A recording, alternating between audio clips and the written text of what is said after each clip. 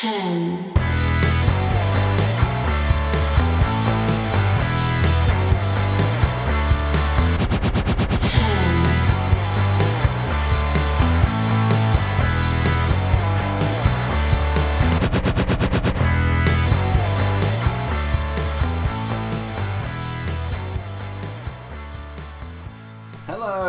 Hello, I think we are live. Hello and welcome to Lords of Pain Radio Aftershock for WWE Clash of Champions Gold Rush, because everything's got a little nickname now. Live immediately after the show with myself, Matt Mayer, aka Imp. You can follow me on Twitter at the Damn Implicat. That's damn as in damn. Also, Hustle has got a column up already, like an immediate running diary of thoughts, which is already up on Lords of Pain as well. So if you want a written word thoughts from somebody at Wrestling Headlines, and you can go over to there as well. With the Lords of Pain Radio Aftershock, I'm here for the video/audio version review, and the immediate thoughts on Roman Reigns versus Jey Uso. That's what we're kicking it off with. That's why I got my pretty graphic up. We're going straight in with that. Is there a way that I can get my bloody window so that I can see more things than once, or as I make a noise to imitate squishing? Which is a bit, I'm just shrinking a window. It's a bit over the top, Matt. Right, but I can bloody do things now. So, with the main event that's just finished about 15 minutes ago, it took me a little while to get everything kind of like final, like and organised and things. It is 3:20 in the morning, so hopefully I've got my words about me. But shirtless Roman arrived. Badass Roman arrived. Chief of the tribe Roman arrived. All on this show. Amazing character work. Amazing just overall, I was going to say character work, but it's character work upon character work. It's fantastic stuff. An amazing build for Roman, I would say for the Usos, but it's mostly for Roman. Done fantastically. Jey Uso played his part really well. Even Jimmy coming on down. That's really, really well done. And like overall, this show, for me, this show was 3 matches. The opening ladder match, which again, you could put on any show, but it worked really well. Amped it all up. The ambulance match, and then this one. The hour and a half in between, waste of time. Useless. Nothing. Padding, fluffing, whatever you can call it. And in a way, we were kind of saved by 2 matches getting cancelled. We were saved 2 matches, essentially. Yes, we got Asuka Bayley, but overall, we were mostly saved a bit of time, and I thought it's all for the better. This show finished around 3 hours, which I'm still reeling from that 2 years, however long it was, where every pay-per-view was a minimum of 4 hours. WrestleMania, Survivor Series, SummerSlam, Royal Rumble, they were all closer to 5 hours, which is just ridiculous. So whenever we hit a 3 hour, or like 2 hours in, and I'm like, my God, there's only 2 matches left. That's fantastic. So as like a British viewer, you're going to get thumbs up in my books, purely for not being over 3 hours. Because I'm still reeling from that. It's still, for me, it's like a major positive whenever that happens. So, thumbs up, continue in that department. But for the main event itself, the big daddy of them all, the real reason for this show existing, or the main draw for it really, the main event, the WWE Championship, Roman Reigns versus Jey Uso, and shirtless Roman arrived. Twitter went crazy. Even I put out my own GIF thing for it. It's one of the Friends ones. Can't remember which one I picked. It's one with Ross fainting, whatever he says. But it was, Twitter went crazy for shirtless Roman. It was like, oh my God, he said it's going to happen, and it's happening. Oh, with all the memes of, oh, but he has to wear the vest. It's a medical thing. He has to wear the vest. No, he doesn't. No, it's fine. For me, this is finally Roman Reigns is moving on from the Shield, and he's finally able to progress and move on. And his focus shifts to another family. Jey Uso has done an amazing job this past month in the build to this 100% deserving main event. Jey Uso played his part. Like, this story has generally got me in that. It's fantastic stuff. Only 4 weeks as well that they've built up this story, and it feels like there's so much to it as well. And the way that it elevates all the characters, it's the perfect story at the perfect time, because the whole point of this period is you've had your shock arrival of Roman Reigns, he's come back, he's won the championship. This is purely setting up his character, and who better to do that than family member Jey Uso? Bringing up all the family drama and the kind of hierarchy within the family as well, which is what a lot of this match was based on. Or I guess the flow of it as well, what they were aiming for. And in terms of setting up the Roman Reigns character, this match was perfect. I've got no negative notes on it. It did its job so perfectly well. Like this is where for me, like the Meltzer ratings, that type of thing, this is where they fall flat. This kind of match did everything it needed to, and it did it absolutely perfectly. I've got no negatives. So technically, this should be a 5-star match in my kind of ratings for it. Whilst I know 100% this doesn't break like 3 or 4 stars for Meltzer. Maybe they go 3.5. I don't know, because it's not what those ratings are really for. Like matches like these where they absolutely nail the character stuff. It's like, yeah, I've got no. And normally I complain, like in a WWE world, during the G1 climax, I normally get New Japan whiplash. Because again, first time listening to me, New Japan Pro Wrestling is my number one, which makes it. Sometimes I feel like that makes it easier for me watching the American stuff because I don't have a mass allegiance to either of them. I don't have a bias to either side. Because no, I'm somewhere else entirely. Like if one of them puts on a bad show, it's like cool. I mean, I'll rant about it because it is bad wrestling's bad wrestling. Like a pundit watching his sport and it's a bad example of his sport, he's still going to complain about it. But I don't feel any tie to either side. And I can honestly say this was a fantastically done main event. And it caps off a perfectly well done arc for an entire month as well. So there's round of applause all around. For me, this is technically a 5-star match. I'm assuming after seeing his tweets, Hustle's going to agree with me there. That something about this match, it was just it didn't get any of the beats wrong. The way that it built up, and he got he got the fake out ending with Jimmy Uso coming on down there, nailing the point of the entire rivalry from Jey Uso's point of view. But if Jimmy Uso coming down and threatening to throw in the towel, and obviously that ends up happening, and it's one of the things where normally matches you see that not happening unless there's a heel turn or something. Like even AEW where they did the towel throwing, it was because a specific turn was about to happen. And in this case, no, it's a legitimate worry for his brother, and there was no turn coming. And I give more round of applause to WWE for showing restraint in that moment, because WWE gonna WWE, and the fact there was no turn, there's no heel turn, like even in the match prior with Randy Orton and Drew McIntyre, that was a babyface getting his due and getting his moment, and the heel getting his comeuppance. And it's like they showed restraint, and they didn't do any swerves, or like because swerve, which has been a massive issue the past year or two, especially.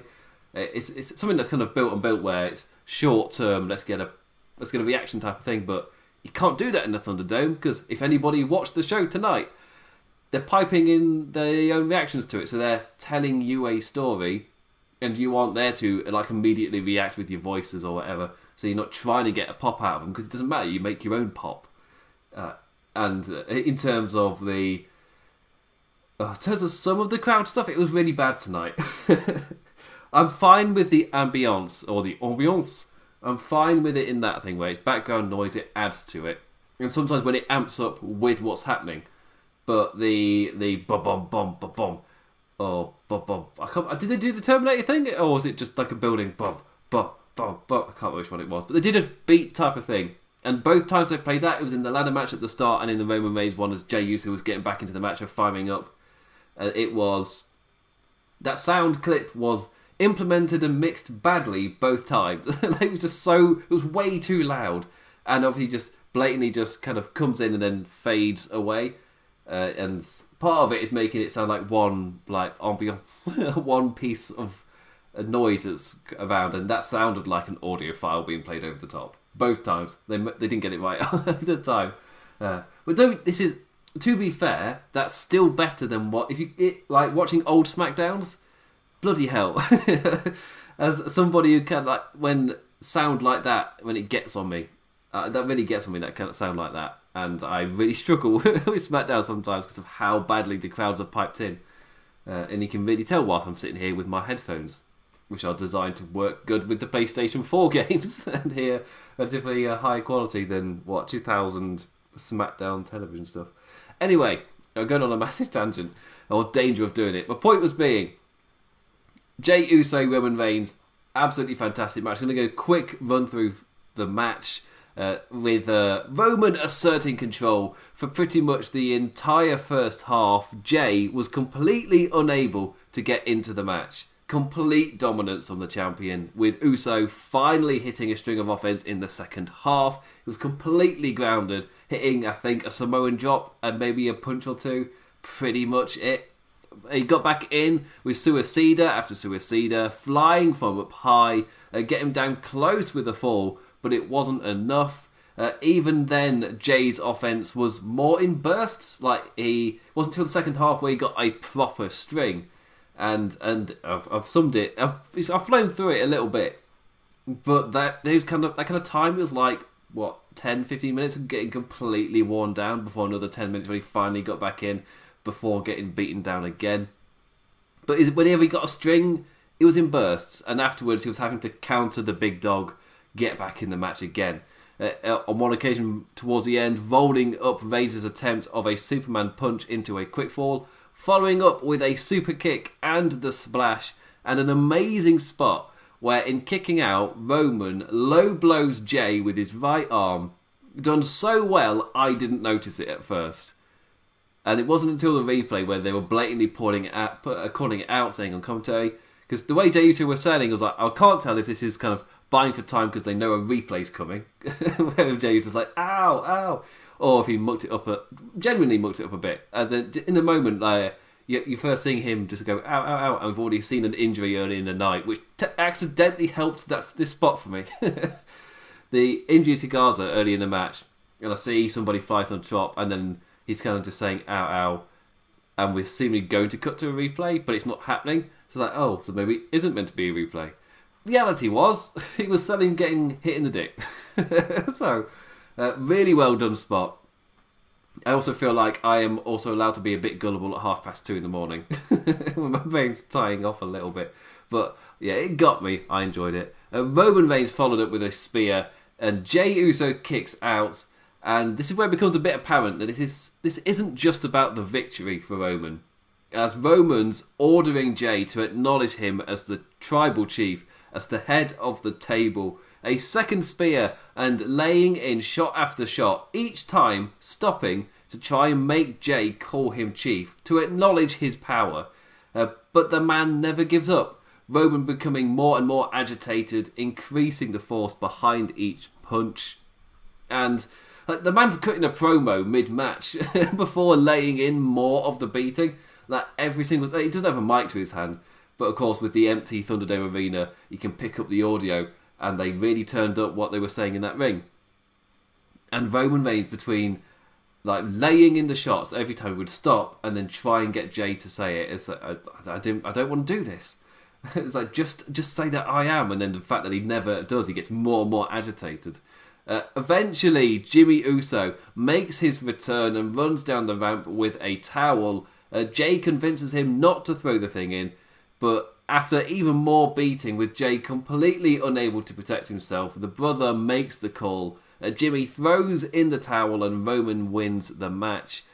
Jey never acknowledged him as chief, but with Jimmy in the ring looking after his brother, Roman posing with his championship, he's looked up at Roman, and Jimmy says, if that's what you want, I was like, he does acknowledge him, but it's like, if that's what you want, just leave him alone. Like, what are you doing? It's like, so... And I really like that trait. Yes, Roman got what he wanted, but not from the brother he wanted it from. This is a little thing to leave us to next time. Obviously, my other point was this could move on relatively nicely. You've set up the Roman Reigns character, could move on to the next thing. Don't know what it would be. A bit concerned that the Hell in the Cell advert ended with the Fiend's laughter, and I'm just sitting here just thinking, that's a bit early to, your real, only legit contender right now is the Fiend, and to go to him with the Hell in a Cell where he'd have to lose, because there's no way you're having Roman drop the belt. Unless Roman is so badass he just beats him. That's... I don't know. The Fiend is so damaged now, I don't know. I don't have that same level of like hope and hanging the amount of, I guess, excitement on the Fiend as I was this time last year going into Hell in a Cell. We all know what happened there.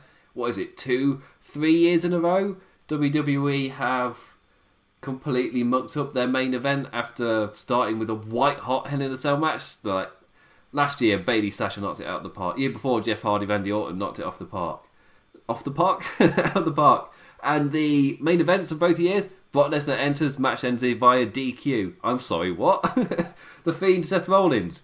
Need I say more? Seth Rollins even labelled it like for him, it's his worst moment in his WWE career.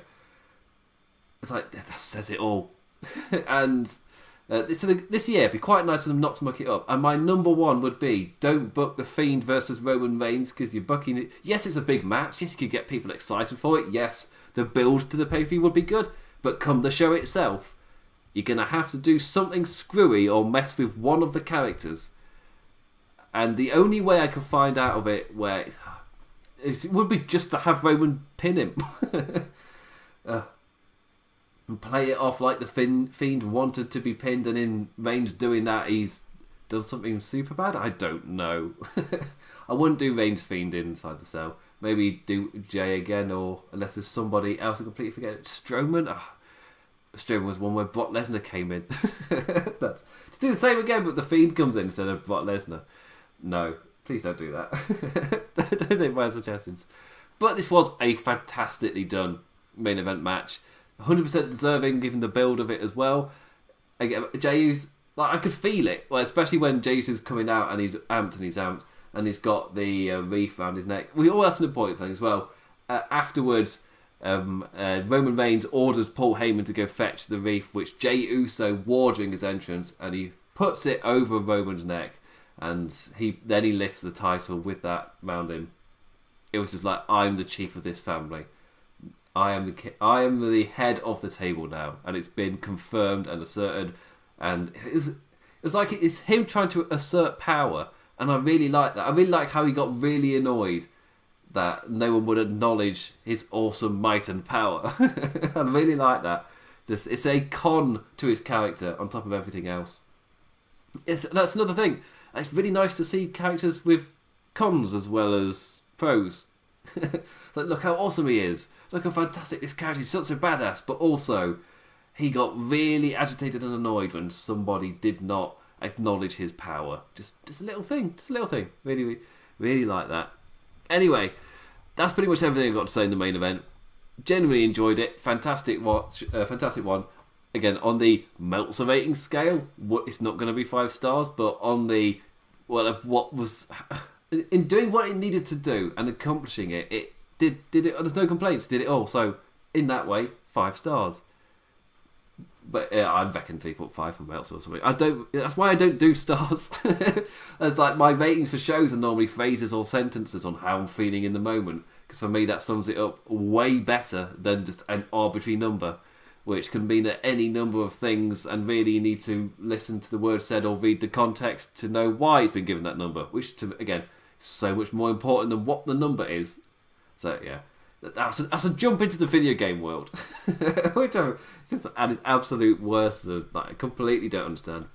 Anyway, next up, it is the ambulance match. Let's switch the picture. It is Randy Orton versus Drew McIntyre in the ambulance match for the Universal Championship. This feud has been great. I'm going to put so far. Now, I'm ready for the final chapter to arrive soon, but the ride's been a bloody strong one.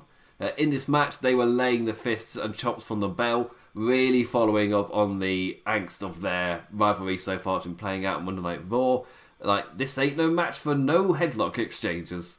And yeah, a following pattern as well, where the champion McIntyre, he seemed in control until Orton caught him in the jaw. That's a common trait with McIntyre, where he's not an idiot babyface. Like, he can assert control just as a heel would do. And yeah, that makes him so much bigger a force. And again, not falling for heel tricks either, as in, looks like the heel's going to get away with something, then he just kicks him in the face. He makes him seem like such a badass. Like a good guy character that's not booked as an idiot And that's elevated him so highly. He feels like such a great champion with just that one trait, never mind him absolutely nailing so many other aspects. But when Orton did catch him in the jaw, he was quick to act and was ready to follow up with a punt immediately when Big Show returns. Big Show from ringside without any facial hair. Did he have facial hair when we were in the Performance Center? I don't remember. Anyway, babyface Big Show. He drags out Randy and he chokeslams him through the announce table and then just leaves, just pisses off. We never see him again.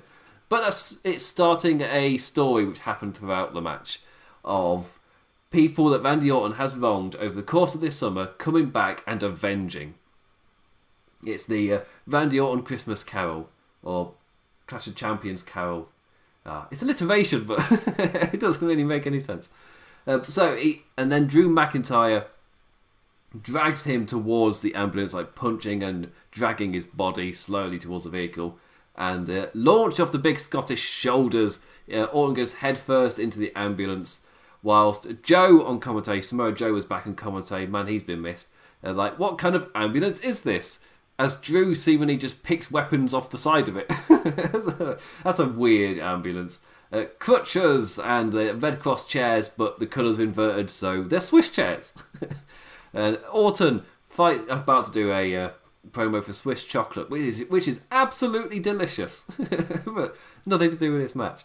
Orton fights back with those crutches, both men laying in the punches as they enter the ambulance and continue to fight.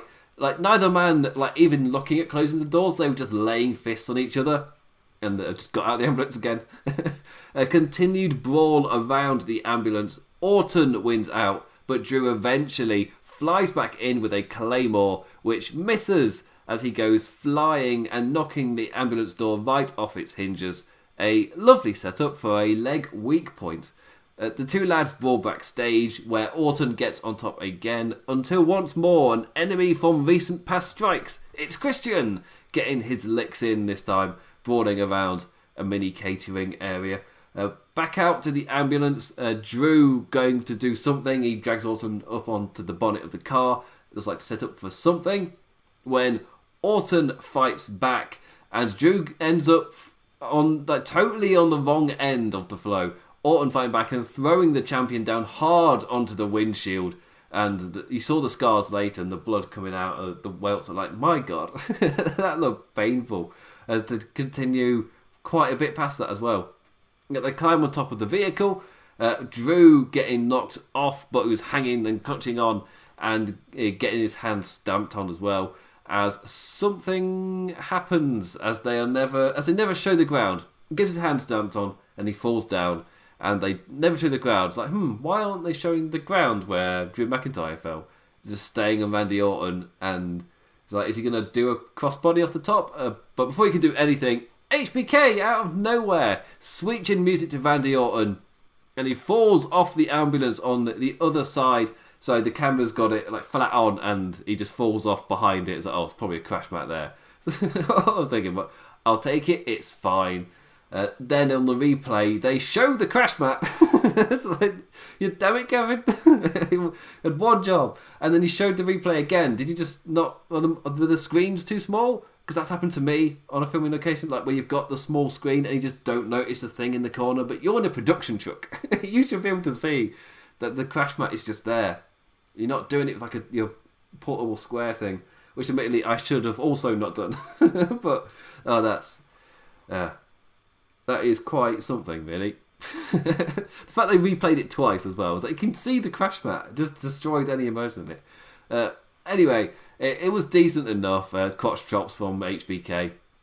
McIntyre with punctures all over his back and bleeding down from that windshield. He's trying to lift Orton back into the ambulance, but Randy fights back out and hits an RKO to the concrete floor and the injured jaw, as Tom Phillips reminds us. Orton obviously taking some time to get Drew into the ambulance, and then after doing so, Orton takes a few seconds too long, and the champ powers his way out. Claymore rolls Randy in, but stops himself from closing the door. Anger getting the better of him as he drapes the Legend Killer over and charges in with a punt, and a crap camera angle for it, but the message of the story was perfect. Charges in with the punt. Orton's out cold. And he just rolls him in. Door 1, door 2. The cheers are piped in on the audio, and Drew McIntyre retains the WWE Championship. Great ending. Orton paying for all of his sins from this summer, one after the other, with Drew getting the last punt. Just the final piece. It's just poetry. It's perfect to have that as the final beat. We pan round the ambulance to see Ric Flair ruining his way in the driver's seat. Loved that match. A perfect bow in the arc for Drew and Orton. Really, really well done. And with the people returning, getting their vengeance on him, it ties in everything from the summer in a nice, perfect little bow, and now you can move on. But it's WWE. So whenever you think you moved on, that doesn't necessarily mean you have. I mean, to be fair, you can have Orton now off till the Royal Rumble and just do McIntyre Keith Lee. Just do that at where Hell in a Cell. Can't be in Hell in a Cell. You do that for a different match, but yeah. Anyway, so take a quick drink. We'll just say it's already. My hair looks really weird right now. Anyway, the weather is already cold enough that my drink is permanently chilled. So it's already reached that point. It's not even October yet, and because of COVID, it doesn't feel like we've had a summer.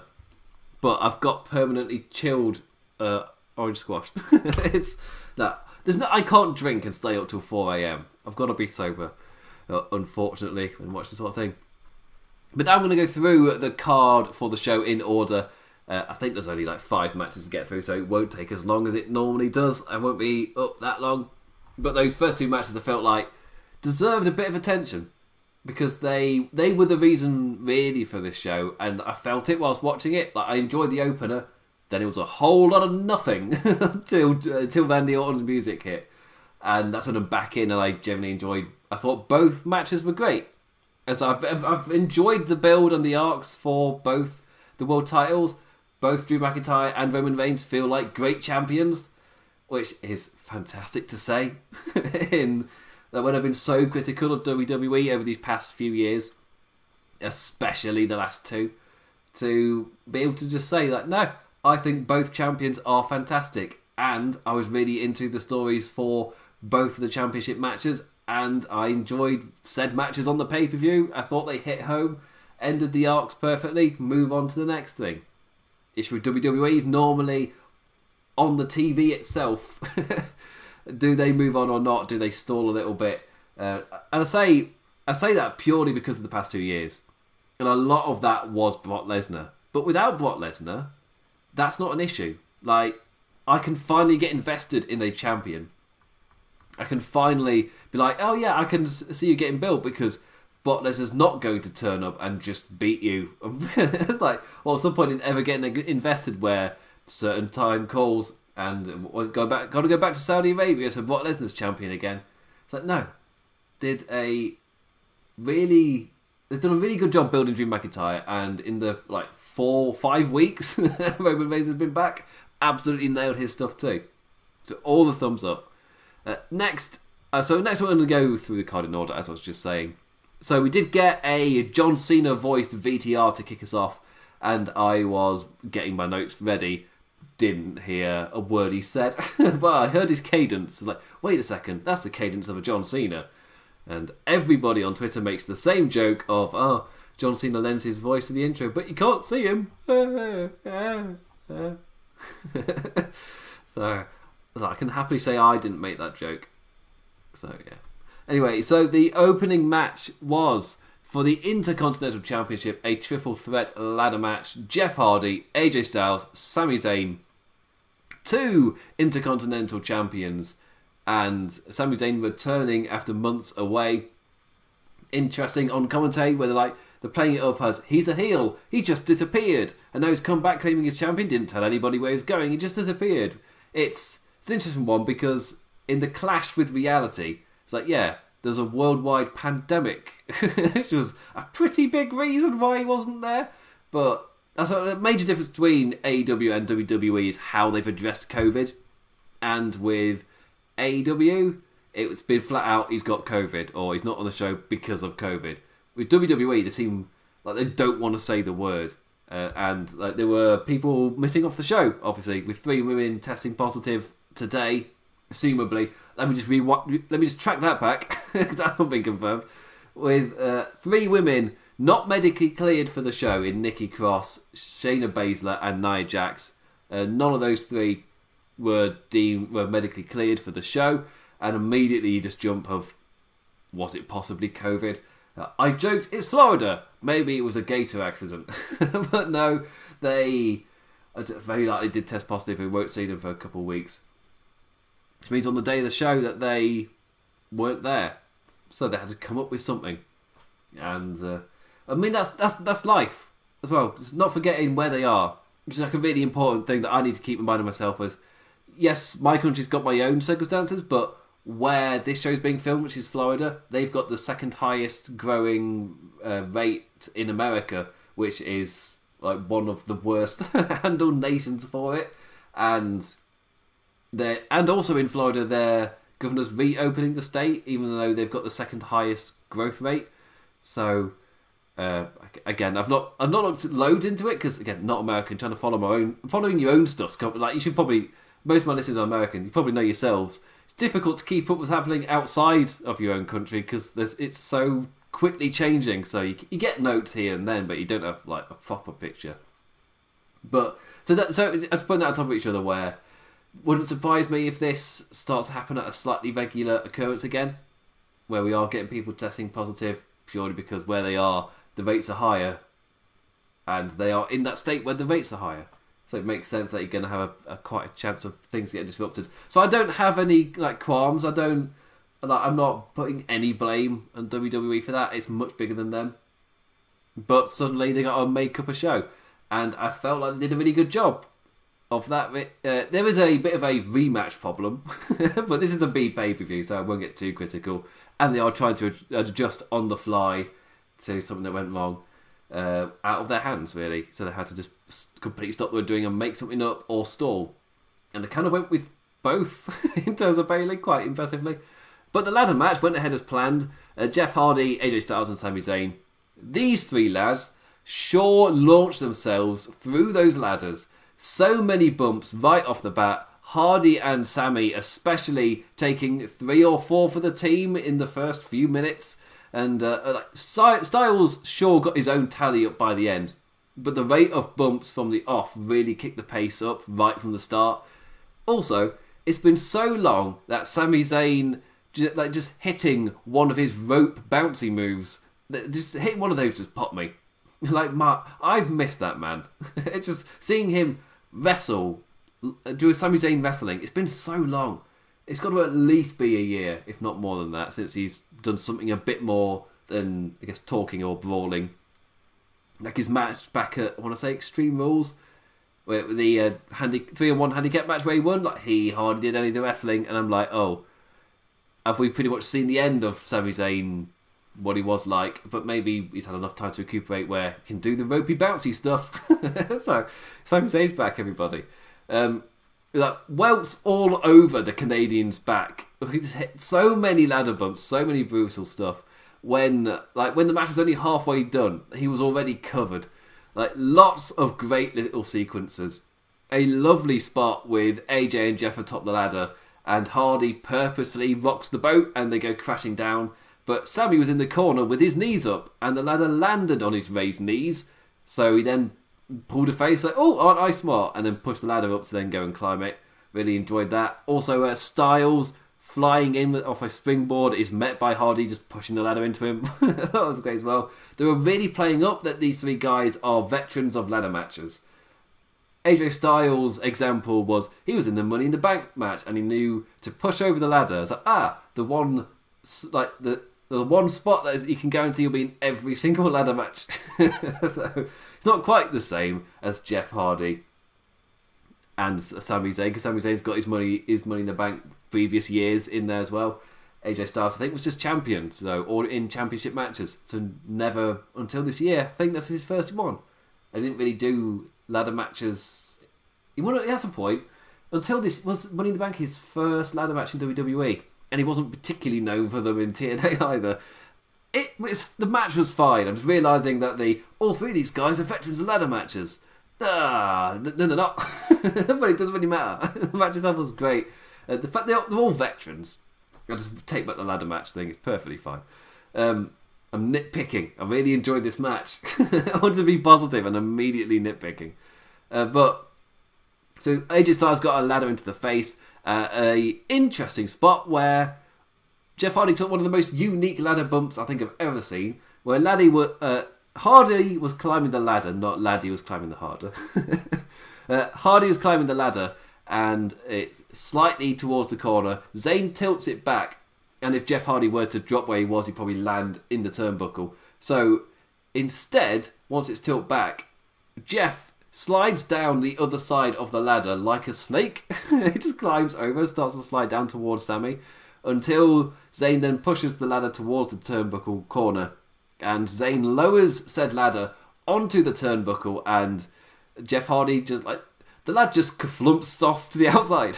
It was really awkward and weird, but awkward and weird and a bit crashy is perfect for a ladder match, so it fit in fine, even if it was a bit of a pushing him to the corner and then just flump. So I feel like something else was planned there, but the match didn't lose anything by it not working. Unless it was amazing and they're really annoyed at themselves.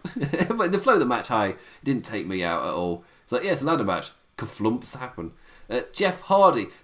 I'm nicking Kaflump from a Wallace and Gromit story. It's a porridge overload or something. It's just like Kaflump, Kaflump. Anyway, if anyone else gets my Wallace and Gromit reference. Jeff Hardy with his ladder match spot of death. Atop a massive ladder, and even Corey Graves and commentators like, well, we've just seen from WrestleMania the one where he jumped off that big ladder, and is he going to do the thing where he jumps off a big ladder? You bet your ass he's going to jump off the big ladder. And a loud thud as he crashes through a ladder-prone Sami Zayn. The ambiance of the Thunderdome really lended itself to that. Like, you could hearing that thud. So yes, they've got noise around it, with the crowd noise and the reactions to things, but just hearing the thud just made it seem so much worse, because not so many times where you've seen that spot and you hear the sound of the ladder, the higher pitch noise travels, the lower pitch just boom as it crashes through, that doesn't travel. So actually hearing that made it sound so much worse. And I mean, that's just what they're hearing. As in, that's the reality of it's pretty bad. And finally, we get to hear just how horrific it is. It's just a really loud thud. But yeah, so it really added to it. Also, Jeff is still flipping mental. So after this, he starts to kind of get back up and into the match. When eventually he gets back to Sami Zayn and he gets his tricks. With both lads down, Sami Zayn capitalises and he grabs handcuffs from his jacket. Handcuffs. Interesting ending. Cuffing Hardy's big earlobe piercing to a ladder. It was a smaller ladder that he could carry. Then AJ tried to handcuff and AJ fought back, and then Sami Zayn cleverly handcuffed himself to AJ. Meaning, you can't climb that if I don't want to, or if you do, then I have to climb with you. So they both climb the ladder, and that's when Jeff Hardy comes in and starts to try and hit AJ with the ladder that's attached to his ear, so he can't do it. So he's like, I'm gonna go in time because it hurts. He's doing that, and then in the middle of that, I think AJ successfully fights off Jeff Hardy, obviously. And then, but in that, he's distracted, and Sami Zayn has the key because they're his handcuffs, and he unlocks himself on the ladder and moves the handcuffs to the steady rails going across. The steady rails? That's not the name. Everyone knows. I've described it well enough, I think. And AJ Styles is attached to those and cannot climb the ladder, which Sami Zayn just climbs up and takes the titles and wins. Jeff Hardy not able to get back to his feet in time. He's got, he can't jump up because I've got to grab the ladder first, and it keeps, And AJ, I'm just like, with AJ, I was just like, just get off the ladder and push it over. Like, you can fall with it. End of. That's that done. Really not that difficult. Such an idiot, AJ. So, AJ is then, that's him done for. And Sami Zayn grabs both titles and wins. Really enjoyable opening. Yes, he can nitpick. For me, that's part of the fun with wrestling. Just immediately, just like, AJ, just get off the ladder and push it. Not that difficult, AJ. You're making it seem so complicated. It's really not. And he ends up losing. I love that. And Sami Zayn as well afterwards, just because it just kind of felt like AJ Styles might win, given he's the biggest modern day name in the match.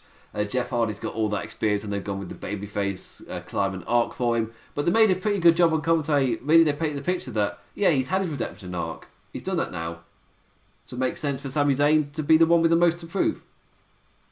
So this really elevates Zayn, and he's officially the IC champion with his double championship huge necklace he can wear. Really enjoyable opening, and it was just a bolt of energy right at the start of the show, and a really creative ladder match as well. It wasn't just random spots. It had an arc, it had character, it had something to it. Bits came back or were building to things. They wasn't just you could tell these three guys are all veterans of what they do, and it really showed in the match. Really, really enjoyed it. But now comes to the rest of the show, and as I've said, the ladder match I thought was fantastic, and the last two matches I thought were also great. Then there's just an hour and a half of nothing, essentially. So quick sip of my lovely chilled squash. Ooh. Still maintains the fizz, everybody. Isn't that great? Anyway, the 24/7 skits. These were things. Quickly bashing through. R-Truth does things. Enters the referee's room by accident with Little Jimmy. When leaving, an opportunistic Drew Gulak is just warming up in the background, rolls him up and takes the championship. This totally won't come back because R-Truth never leaves the show as champion. The Raw Women's Championship was next. Asuka versus Zelina Vega. Asuka going from a white-hot night wrestling twice for both Women's Championships 1 month ago at SummerSlam to now in the cool-down match after a chaotic ladder opener against an opponent who offers little threat. Quite literally, as the smaller competitor uses her smarts to create openings for herself, seriously targeting the champ's arm as the champion's arm starts to glow orange on the indicator. And I praise Zelina Vega's way of... I really like her matches. I like that to defeat her opponents have got to outsmart her. It's something different than powering through pain or just outpowering somebody or out-athleticizing somebody or being a better technical person. But if you can outsmart them, it's just a bit unique, and I like that. Never bought her as a challenger, really, or somebody could actually beat Asuka, but I'm appreciative of the style. Yeah, yeah. No, we need to elaborate really. The Asuka struggled to adapt for a tad. Zelina scoring near falls and countering repeatedly. A nice ending sequence, a really nice ending sequence, with Vega continuing to counter over and over. Asuka giving back, trying to lock in the Asuka lock. Vega trying to roll backwards with a pin. She does do that, but then gets rolled forward, back in front, and just locked in with the Asuka lock. And Vega immediately taps after that. Just rolled backwards. She thought she'd got to, and then rolled back in. It was really smooth as well. There's that entire sequence. Decent showing from Vega, but there's a reason this match was originally booked for the kickoff. And after the match, Zelina feigns respect, offering to bow. When Asuka bows, she gets a stiff knee to the face. Does this really have to keep going? Even after Monday Night Raw, I was just saying, it's a fine challenger, but really, if you're building to Peyton Royce or somebody else, you don't need to spend much time on Zelina Vega. But this is no. This is continuing. Asuka's clearly pissed at Zelina Vega now, and she's going to want to get revenge at her. But Zelina Vega, even in the she won a match against Mickie James, and she got that opportunity by just walking up and talking to the champion, just running the champion down. And before that, she was losing to Bianca Belair. So she doesn't really have a momentum coming in. If I look like Drew McIntyre, if he doesn't get a load of wins before winning the Royal Rumble, and the show before he cuts a promo, he's just like, I'm going to win the Royal Rumble, all of the rest of you poo-poo heads. And then he goes and he actually wins.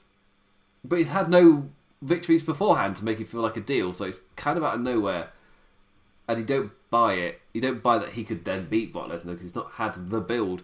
Obviously, the way the match played out, could it have even worked then? It might feel more like an underdog story than a big, strong warrior stepping up. Zelina Vega, yes, she is an underdog, but you don't really give repetitive opportunities, as in title matches, one after the other. It doesn't really fit that kind of story. This felt like a really short wham bam, move on to the next thing type of thing, and he could continue to build the division around her. But poor Asuka, kind of falling off a bit. Like, you can't rotate challenges at all. You need to pick one at a time and just drill it home till we're done with it. So, yeah. Anyway, next up, the United States Championship. Bobby Lashley with MVP and Shelton Benjamin versus Apollo Crews with Richard O'Shea. The Hurt Business are currently the heart of Monday Night Raw, beating throughout the show, pumping energy into its veins in even the most tiring of shows. Decent match, but for me the issue with this card became apparent here. Like, Asuka Vega was a decent cooldown following the Hot Ladder opener, but there isn't really anything to cool down for. This show's staying in lukewarm territory for the next hour. So, you've cooled down. I'm just going to stay here. Just not move. It's alright. I like it in the shallow end. It's just going to be nothing. Just be nothing for the next hour. It's treading water. I guess run of it. Big, powerful Lashley. Athletic Crews. Big, powerful Crews. Even bigger and powerfuler than Lashley. Decent fake falls with Crews countering lashes and flying down with a frog splash. I bought that near fall. After the kick out, it was right to the end for Apollo though. Powered up high by Bobby's awesome slam. That one where he just gets him up high and just down. He gets me every time. I think it's awesome. And it's against the right opponents as well that can really make that move look fantastic. And locked right into the Hurt Lock to the quick tap.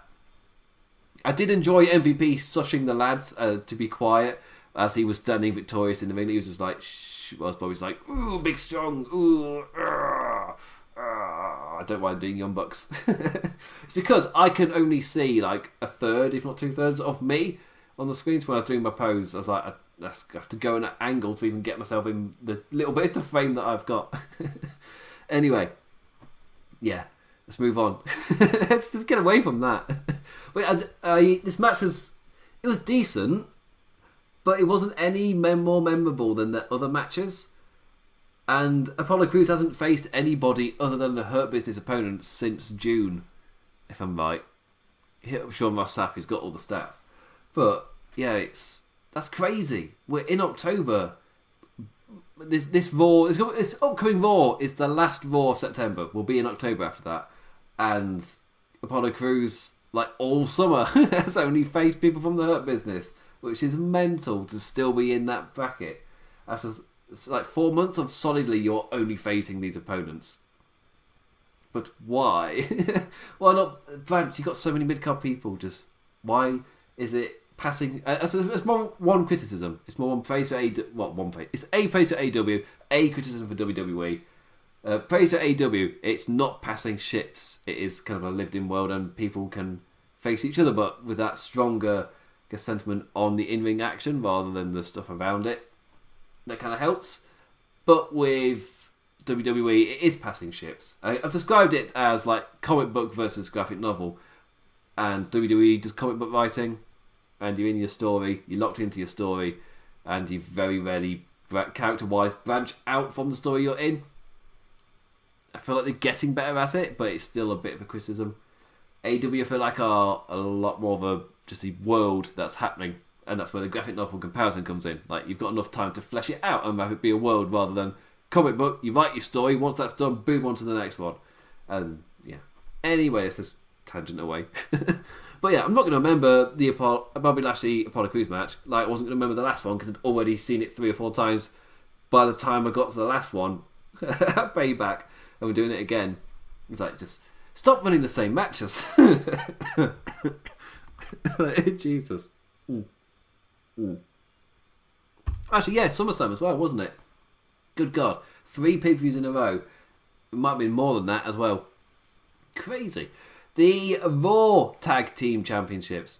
Actually, no, it was MVP versus Apollo Crews at bloody SummerSlam. Just remember I got that wrong. Anyway, the Raw Tag Team Championships, unfortunately cut short by injury, but it was Street Profits versus Andrade and Angel Garza. 25. This time it's without Zelina. And, oh man, here we go again. But it was a huzzah. It wasn't the 2 lads that were the issue. It was Zelina all along. Now they've got cohesion. We've seen these 4 lads wrestling each other for so many months that as the match was happening, I was like, I've got nothing. It's good, but it's the same good. And we've seen this pairing so much between these 4 lads that I've got nothing left. Do I really have to write up another one? It's the same pairing that we've been seeing for so long. I'm done with it. I'm not. It's just like a blur of happenings that I don't get anything from. It gets no reaction out of me because you've bled the well. It's dry. Stop trying to get water from it. Save it. There was a point where it just completely switched though. I was also thinking the way it was playing out was maybe Garza and Andrade were set to win. And this was maybe set to continue with the heel lads given that they found cohesion.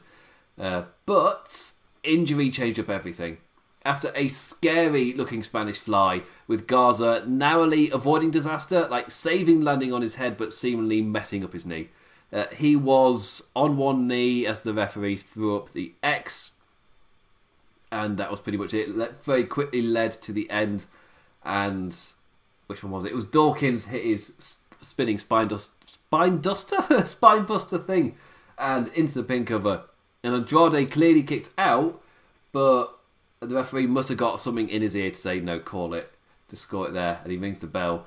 And both Street Profits look pissed, especially Dawkins, who was really just super pissed that the match being called off early. Because obviously somebody made the point that it's a tag match. If you lose one competitor, you've still got another 3. So it can work relatively well. You don't need to call it. But obviously backstage they made the decision no. Maybe if it was meant to be Andrade and Garza winning, then this has just completely halted it. But yeah, it's just maybe Dawkins. It was quite interesting seeing Dawkins look super pissed in victory. He was so angry. Montez Ford didn't look much happier to begin with either. But he can just switch it on and just become energy ball of dance. I guess that's the way to say it. Again, I've said it when I was watching him in NXT. I was saying just watching Montez Ford makes me tired. How does he have that much energy? I can't do that. Look at me. Anyway, after this we've got another thing. R-Truth rolls up Gulak. He's champion again. R-Truth's skits were weird this week. Fair to say. It reached a peak point on this show as well, just strangeness. But on the good side, WWE Draft confirmed for the 9th of October on Smackers and 12th of October for Raw, which is not next week, it's a week after. Let me just double check. Yeah, it is. So it's not this coming week, it is next week, next Friday especially. So we've got 2 Raws to get through until the draft. And I agree with it. Because especially as when there kind of would be one at some point over the summer, or at least after WrestleMania or something. This year there was nothing because of COVID. Figuring out so much stuff, completely redistributing the rosters when you didn't know who you're going to have. Yeah, it makes a lot of sense to just not do it. Which meant we've had a bit of time now from then till this one. Can't remember when the last 2019 one is. I was kind of in and out on 2019.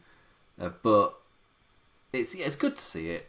But I didn't return properly to WWE because I left for the summer. Around Dominion I left. Well, it was May time if I'm right.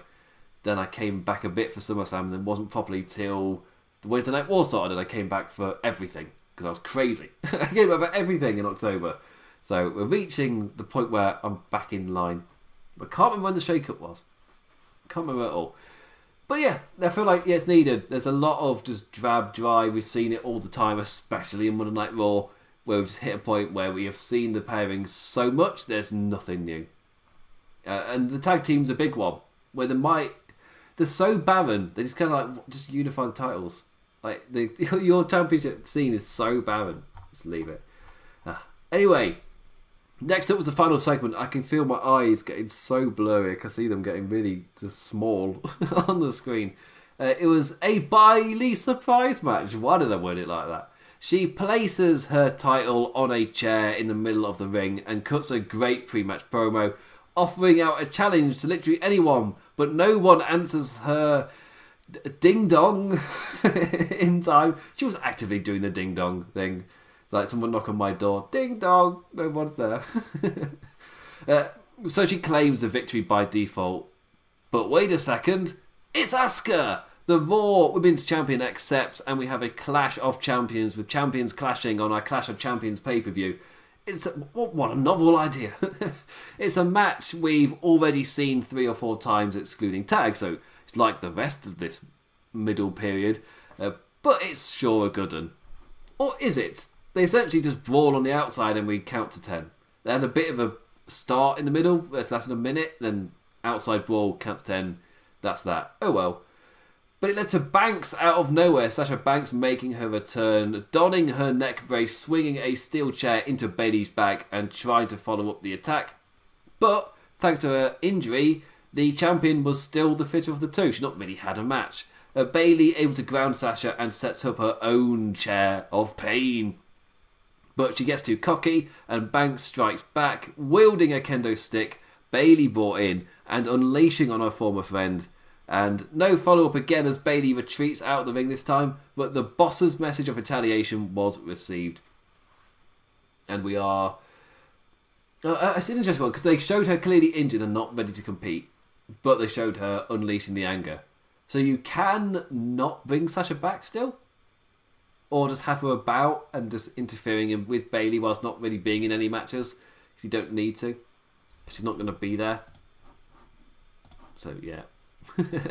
Anyway, that's the end of it. I haven't really got many notes on Sasha and Bayley. Because it was like, yeah, she came in and she attacked her. And that's it. It's decent attack. You got to see stuff. What's going to happen next? Well, Hell in a Cell's on the corner. But because they're clearly showing that Sasha Banks isn't fit. And I would continue to sell that for a bit. Unless you have Bayley directly challenge. And you don't know. Keep up that Sasha Banks might not be fit enough. Then just reveal for the pay-per-view. Oh, she's fine. Oh, I just realised I didn't change any of my lovely images. I was rattled on for the entire thing. Isn't that bloody great? That's the last one I've got. I don't have one for Bayley, obviously. Anyway. Yeah. That's the end of that. I am going to go to bed now. I bloody need it. It's 4:15 in the morning. Birds are going to start chirping soon, and I know the microphone does pick them up. Ooh. One last sip from my fizzy drink. It's held its fizz. I made that hours ago. Thank you, cold weather. Anyway, I'm going to bid you do. With that, I say thank you for listening. Thank you for watching. Thank you for liking, subscribing, whatever. I'll be back on Tuesday. No rest for the wicked. I'll be back on Tuesday for the Raw review. Then Thursday again for the NXT review. We've got now then the all-night long wrestling podcast will also cover AEW. Dynamite After Dark. I don't know if that's shifted away from the wrestling headline stuff. And WWF Legacy Series is a podcast exclusive, as well as the Maple Leaf Wrestling History is also a podcast exclusive. So if you want to go check those out as well. And I'm pretty much done. I'm babbling on. Follow me on Twitter at @TheDamnImperCat.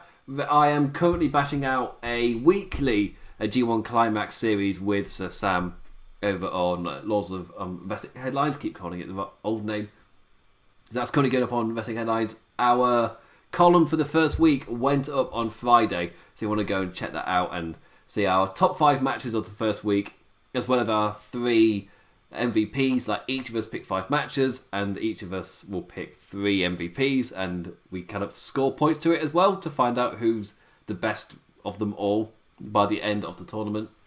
So we'll see. Anyway, thank you for watching. What do you make of Clash of Champions? Are you as happy with the main events as I was, or were you as meh about the rest of the card? I really wasn't looking forward to it before the show, I'll be honest. I saw the card and I was like, there are 3 matches I care about, and there's a whole lot I don't. And I was thinking, if they replace the other 2 with matches I don't care about, then this could be a 4-hour pay-per-view. I only care about an hour 4. I wasn't looking forward to it. But you know what? Left me with a good taste. Yeah, the main event was good. The steak was delicious. The steak was delicious. The gravy sauce was really well made, even if the potatoes were a bit undercooked. But the steak is the thing I remember. Oh, the steak. Oh, tasty, tasty steak. That's my rating for this show. Potatoes were a bit undercooked, but the steak was really nice, and the gravy complemented it really well. That's my review for Clash of Champions. So, with that, I say thank you for listening, watching, whatever, and I bid you adieu. Adios. 10